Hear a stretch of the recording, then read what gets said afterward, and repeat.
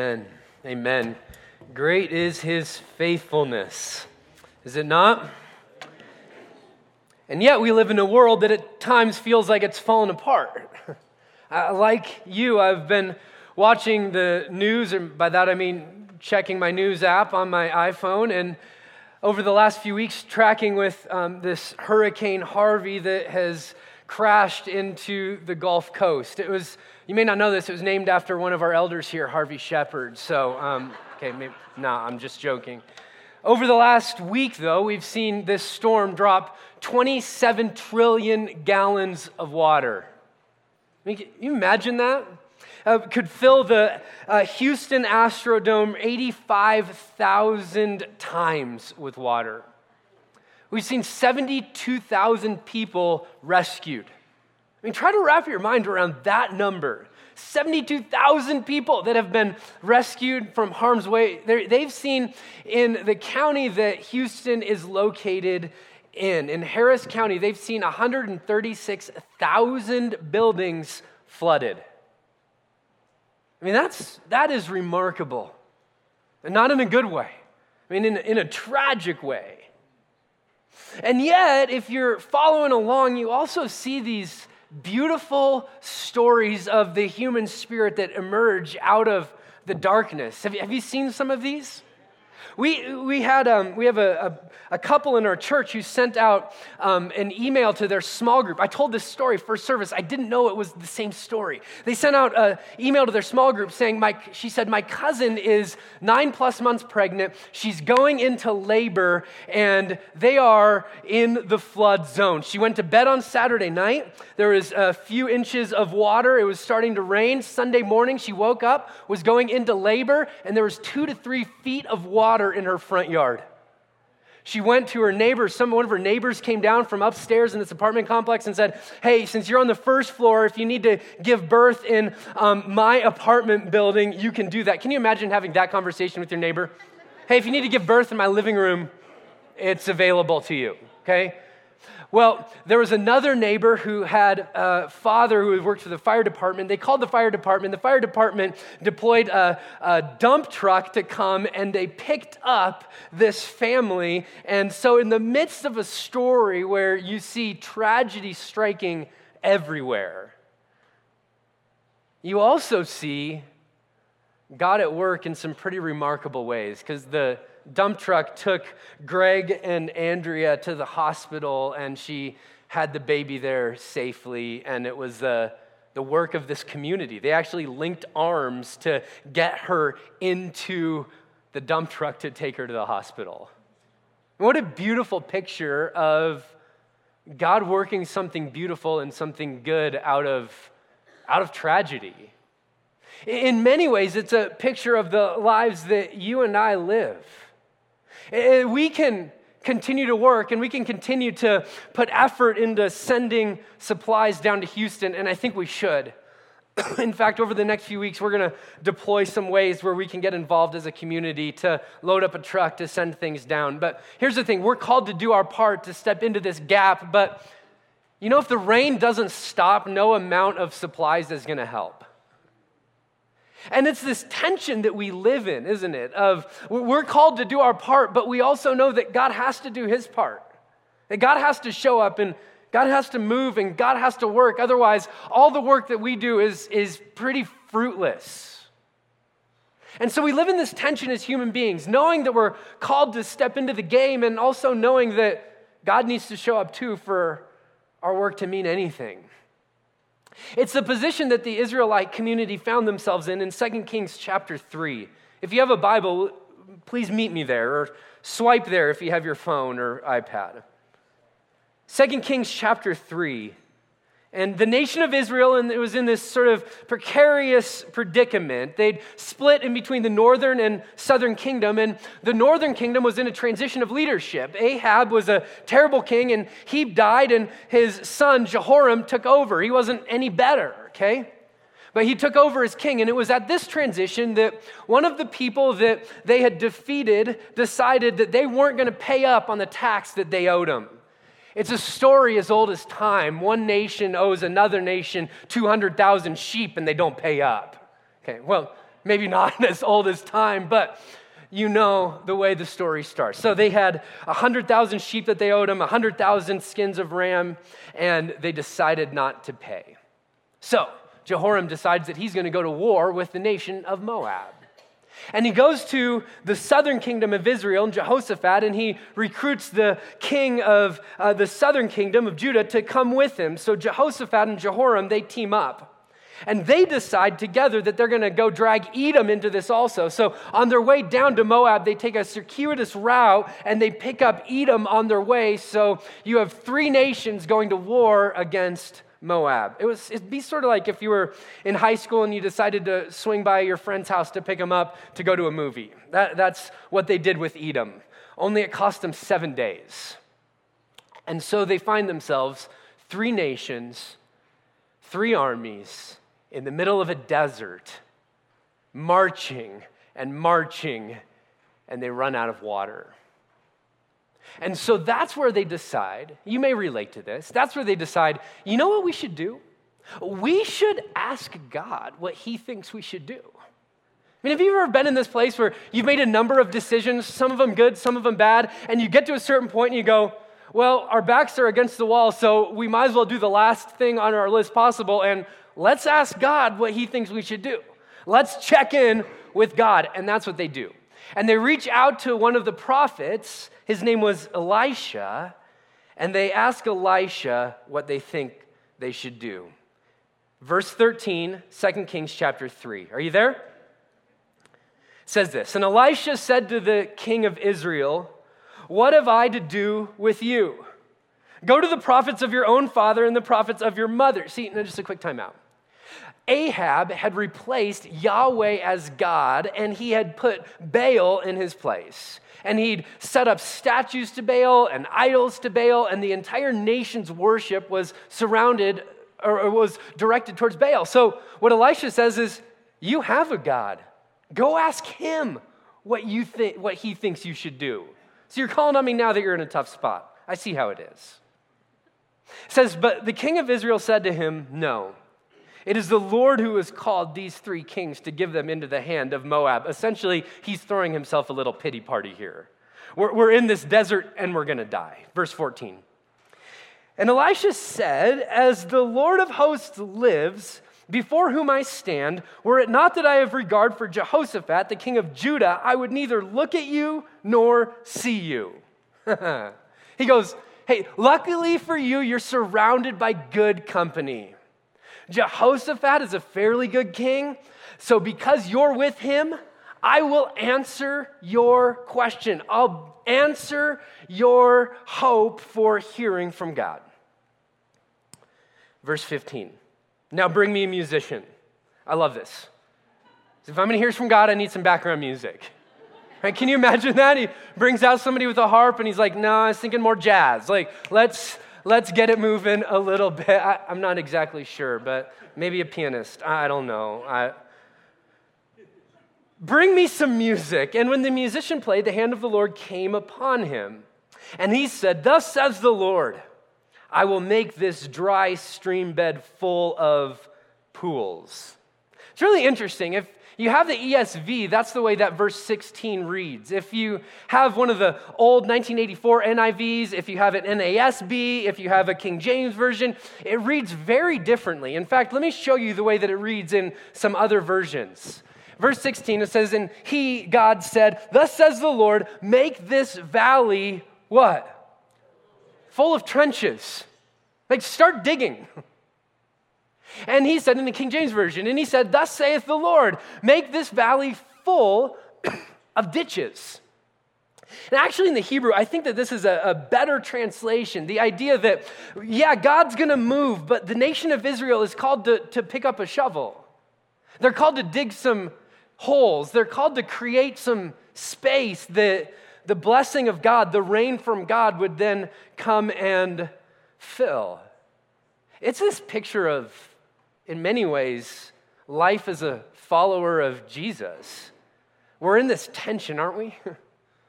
Where we're called to do our part, where we're called to step in, but we know this, every person in the room knows this. If God doesn't show up, it's fruitless. It's useless.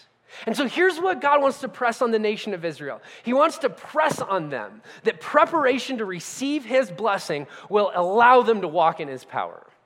Because God could bring all the rain in the world, but if there isn't a pool to hold it, it's not going to be useful, right? It's the same picture of the nation of Israel when they're freed from slavery in Egypt and they walk out and they cross through the Red Sea. And God parts that miraculously and says to them, now it's time to go and to walk into the promised land. And I know that there's giants there, and I know it's going to be difficult, and I know it's going to be hard, but he challenges them, follow me, there's blessing that awaits. And what do they say? No, it's too much. They're too big. We can't follow you there, God. And see, God was ready to pour out his blessing, but they weren't prepared to receive it. So here's my question for you. Is your life ready? Are you positioned that if God should bless, you would be ready to receive? Let me ask this. As a church, if God should bless, are we in a position, are we ready to receive? I shared this with our staff team last week because I just got this sense that we're in a season of ditch digging. That we're in a season of getting ready for whatever God's leading us next and whatever he has for us. And we're not exactly sure what that is. We just know that we're digging some ditches. You may be in your own life too. You may be digging some ditches. You may be getting ready or prepared to receive God's blessing so that you can then walk in his power. You know what this passage is going to do? Through a narrative, through a story, it's going to unearth for us what it looks like to prepare, what it looks like to be ready. In case God should bless, and hear this just in, he's a really good God and he loves to bless his people. To what is the life prepared to receive God's Spirit, God's power look like? I'm really glad you asked that, because we're going to spend the next few minutes talking about what it looks like. Let me give you just a few things from this text. Look back at verse 9 with me, because this is the way that this story and ours too starts. It says, so the king of Israel went with the king of Judah and the king of Edom. Remember, you have this triad of nations and armies together marching towards Moab. And when they had made a circuitous march 7 days, there was no water for the army or for the animals that followed them. And then the king of Israel said, alas, the Lord has called these 3 kings to give them into the hand of Moab. Here's where he's at. He's done. He's in the desert with no water, and his summation of what's going on in their life is, we have been brought out here to die. They're desperate. You know, you want to see God move mightily in your life? Come to a place of desperation. Come to a place of dependence. That's where the nation of Israel comes to. They embrace this posture of, listen, God, unless you show up and unless you move, nothing is going to happen here except death. That's it. That's our lot. Unless a miracle happens, unless a movement happens, unless you come and unless you shower us with water, we are going to die in this place. Here's the reality, friends. Will you look up at me for just a second? We all live in the exact same position with less drama. We all live in the position, God, unless you show up and unless you move, nothing good happens here. You can even write this down. If good comes out, it's because God shows up. If good comes out, it's because God shows up. And you can look back and every blessing comes from the Lord. But if God shows up, then good comes out. And if good comes out, it's because God shows up. The Apostle Paul understood this well. He said this about being a minister of the new covenant, about being a new covenant. We celebrated at the table this morning what it means to be a new covenant Christian. Here's what he says it means. He says, but we have this treasure, this gospel, this grace, this power given by the Spirit of God that lives in you if you're a follower of Christ. But we have this treasure in jars of clay, which, by the way, would make a great band name someday. Just write it down. Maybe you could start it. I don't know. To show that this surpassing power. So why does God put the gospel, his power, in people like you and me? Frail, broken, needy people. Here's why. So that the surpassing power belongs to God and what? Not to us. See, God loves to display his power through broken vessels. And that's exactly where the nation of Israel is. And the good news for you and for me this morning is that God does some of his best work when his people's backs are against the wall. When we're at the place of, I have no idea how we're going to pay this bill. I have no idea what we're going to do with this child. I have no idea. You fill in the blank, whatever is going on in your life. I have no idea. God's like, oh, okay.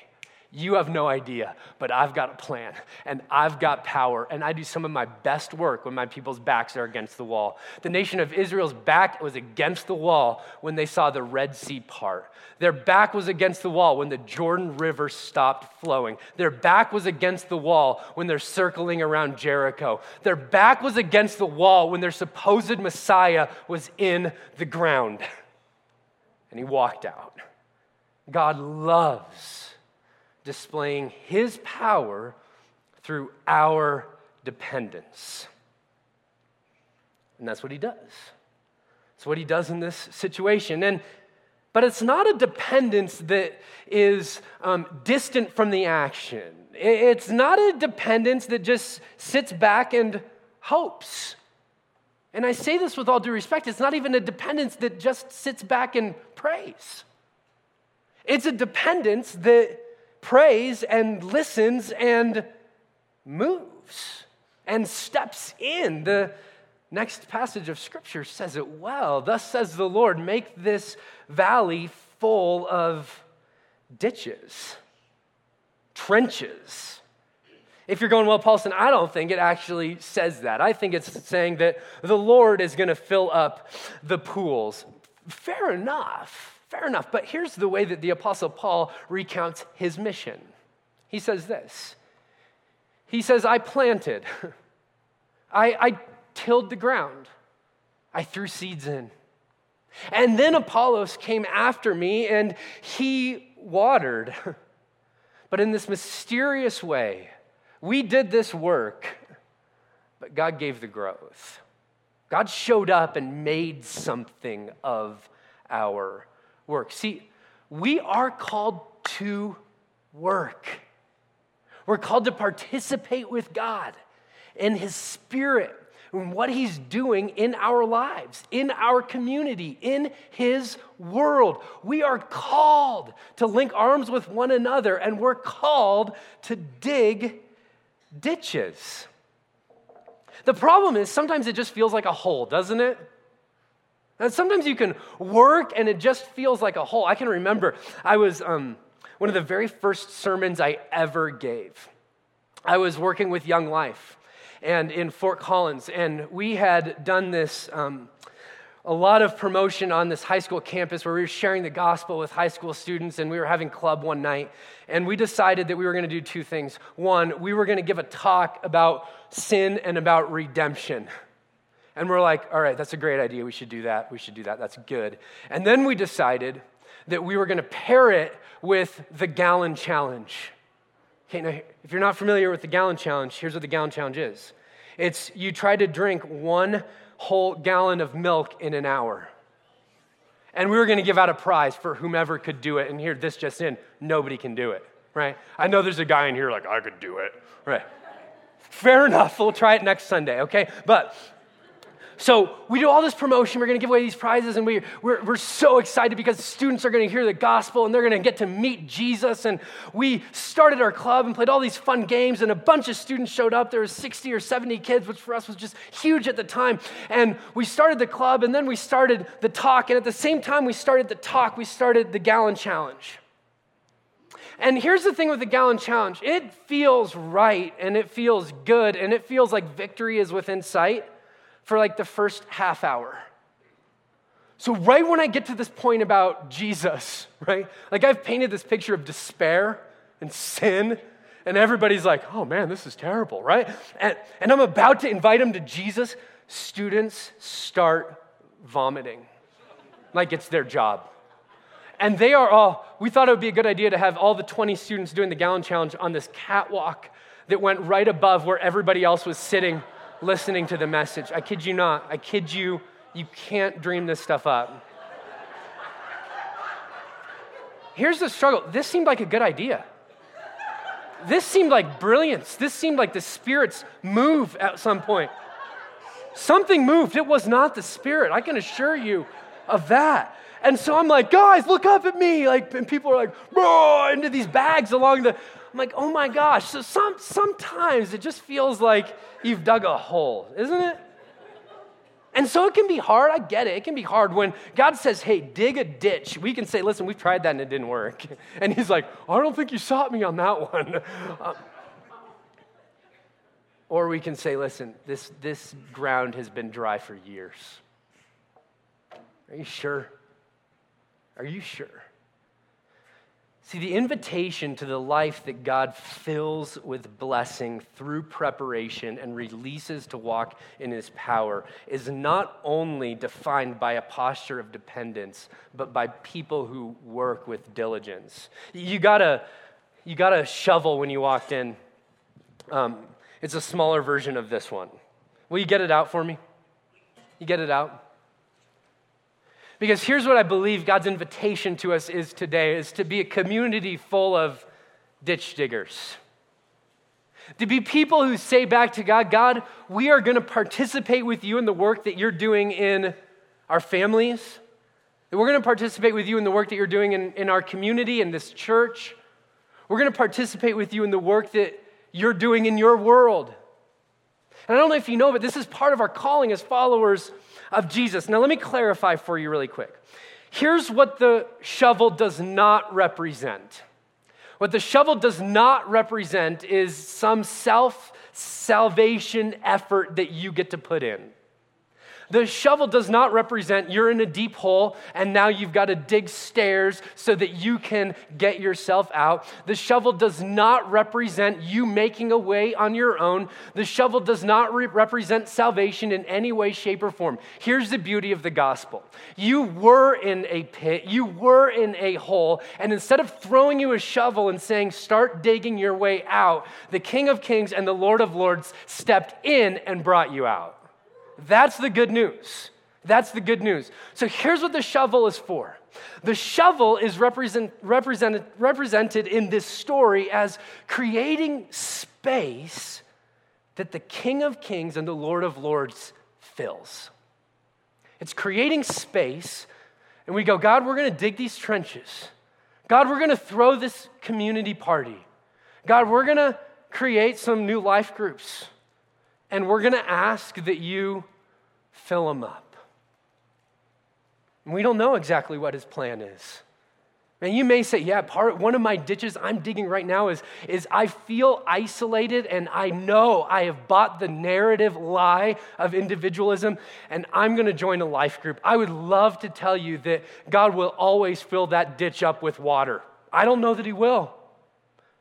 It might be miserable. But I do know this, if you don't dig the ditch, he can't bring the blessing. At least you can't hold it if he brings it. It's a way to create space that God would then fill. Listen to the way that the Apostle Paul says this to the church at Corinth. He says, therefore, my beloved brothers, he's just like pleading with them. He's just talked about resurrection, the entire chapter 15 of 1 Corinthians. And here's his conclusion. Be steadfast. It's this picture of not getting off course in the Greek. It's knowing where you're going and staying on target. Be steadfast, immovable, literally firmly grounded. Always abounding above and beyond what you're called to. So, steadfast, determined, and knowing where you're going. Immovable, firm, and unshakable. Abounding, more than is asked of you. And then he tells you what he's talking about, and he says, say it with me, church, in the work of the Lord. That we're dependent people, but it doesn't mean we just sit on the sideline and go, well, God's got to show up for this to go anywhere, so we might as well just wait for him to show up. No. It's if this is going anywhere, God's got to show up, and he invites us to pick up a shovel and to dig a ditch, that when he does show up, we can have a way to catch his blessing. Always abounding, working hard. Because here's the thing, and you may want to write this down, God's power is typically displayed through human obedience. God's power is typically displayed through human obedience. You look at the revivals that break out over the course of the history of the church, and what you'll find is people being obedient to follow the way of God. You'll find people praying. You'll find people seeking the Lord. You'll find people selling their stuff. You'll find people digging ditches, because he loves to display his power through people who say, "You're my God, and I'm going to partner with you in what you're doing." See, digging a ditch is simply creating space that we ask God to fill. See, because if God would have brought the blessing, but there weren't any ditches, it would have just run right eventually into the ocean. But God goes, no, I don't just want to bring the blessing. I want you to catch the blessing. I love the way that Charles Spurgeon, the great preacher, said it. He said this. He said, the command, "Make this valley full of trenches," is an order which is given me this morning for the members of this church. And I believe it's for us too. Make ready for the Holy Spirit's power. Be prepared to receive what he is about to give. Each person in this place, make this entire church full of trenches for the reception of divine water floods. Man, I don't know about you, but I hear that, I read that, and I go, man, I want to dig a deeper trench. I want to hope for more from our great God. I want to expect that he's going to show up, and I want to expect that he's going to bless, and I want to expect that he's on the move. Here's the question, if I were you, I'd be asking, what does it look like to dig a trench? Not metaphorically speaking, but in real life, what does this look like? Here's what it might look like personally. What it might look like personally is carving out some space and some time to meet with God. It might look like reading the scriptures. It might look like praying. Do you know, those things in and of themselves are good, but they don't have the power. The power comes when God inhabits those things. And he loves to inhabit those things. You get up in the morning early, and you spend time in the scriptures, you spend time praying, you decide, hey, I'm going to carve out some time just for solitude and silence, just to listen to God. You're digging a ditch. You're asking that he would fill it. Hey, we have ditches in our life, though, relationally too. Like some of your marriages need a few ditches dug. Because God could bring blessing on your marriage, but it's so cold and it's so stale that it would just run right off of it. A ditch might be saying, listen, I've been harboring this bitterness for a long time. You want to dig a ditch? Here's 3 words that'll help you dig a ditch. I forgive you. It's a ditch. You go, God, I don't know what you're going to do with this, but I'm going to step out and I'm going to be vulnerable. And I'm going to ask that you would fill up this space. Parenting? Man, you want to know what parenting is? It's digging ditches. Anyone want to say amen? Some of the ditches fill with water. Some of them don't. Some of them haven't yet. But here's what we do. When we discipline, we're digging a ditch. When we love, we're digging a ditch. We're creating space that we pray and beg that the Spirit of God fills. That's what we're doing. Corporately, hey, we're digging some ditches. We're throwing a community party next weekend. I hope you come. I hope you invite somebody to come with you. That might be a ditch that you're digging. Signing up for a life group might be a ditch you're digging. Here's what the scriptures will say, though. Whatever work that's done in partnership with God, it's not in vain. Literally, it's not empty. And so the story continues. Verse 20, jump down there with me, 2 Kings 3. It says the next morning, so they've heard from the prophet, they've obeyed, and they did so, I might anecdotally add, they did so immediately, and they did so completely. The valley is, quote, full of trenches. Love that. The next morning, about the time of offering the sacrifice, behold, water came from the direction of Eden, till the whole country was filled with water. I love that, because sometimes we dig ditches and we don't see God move, and it makes us less apt to dig the next time around. But what this passage reminds us is that the calling is to listen to God, to dig the ditch, and to expect and anticipate that he's going to show up. Man, as I was reading through the scriptures, or just trying to think about times where we've seen God show up. I mean, you don't have to go any further than the book of Acts, and you can just track right through. Acts chapter 2, Spirit comes. Peter starts opening his mouth and preaching the gospel, and we see 3,000 people in one day cut to the heart. They come to Christ. We see in Acts chapter 13 where Paul's preaching in Antioch and Pisidia, and he shares the gospel, and so many people come to Christ in Acts chapter 13 that it says that the gospel was spread throughout the entire region. We see in Acts chapter 14, Paul's stoned, he's taken, and they think he's dead. He walks back into Derbe, he preaches the gospel. People are so amazed that they respond immediately, and there's this disciple movement that begins in Derbe, crazy. In Acts chapter 17, the apostles are preaching the gospel, and they see so many people come to Christ that the economy of the city is crushed. Because the economy was built around idolatry, around the worship of Artemis, and so many people trade in their idols for worship of Jesus that there's a riot that breaks out because the economy is crumbling. Here's the thing, look up at me for just a second. I don't know what happens in your life. I know what happens in mine, though. My expectation of God moving gets dampened when I dig ditches that I feel like are just sitting empty. Is that anybody else with me? Here's the invitation this morning. The invitation this morning is around anticipation. It's around expectation. It's around hope. God, you are on the move. And friends, we are not just playing church here. We are meeting with the living God who says, I will bring the rain. And here's the thing. We've seen him do it. We've seen him do it. This church has seen him do it.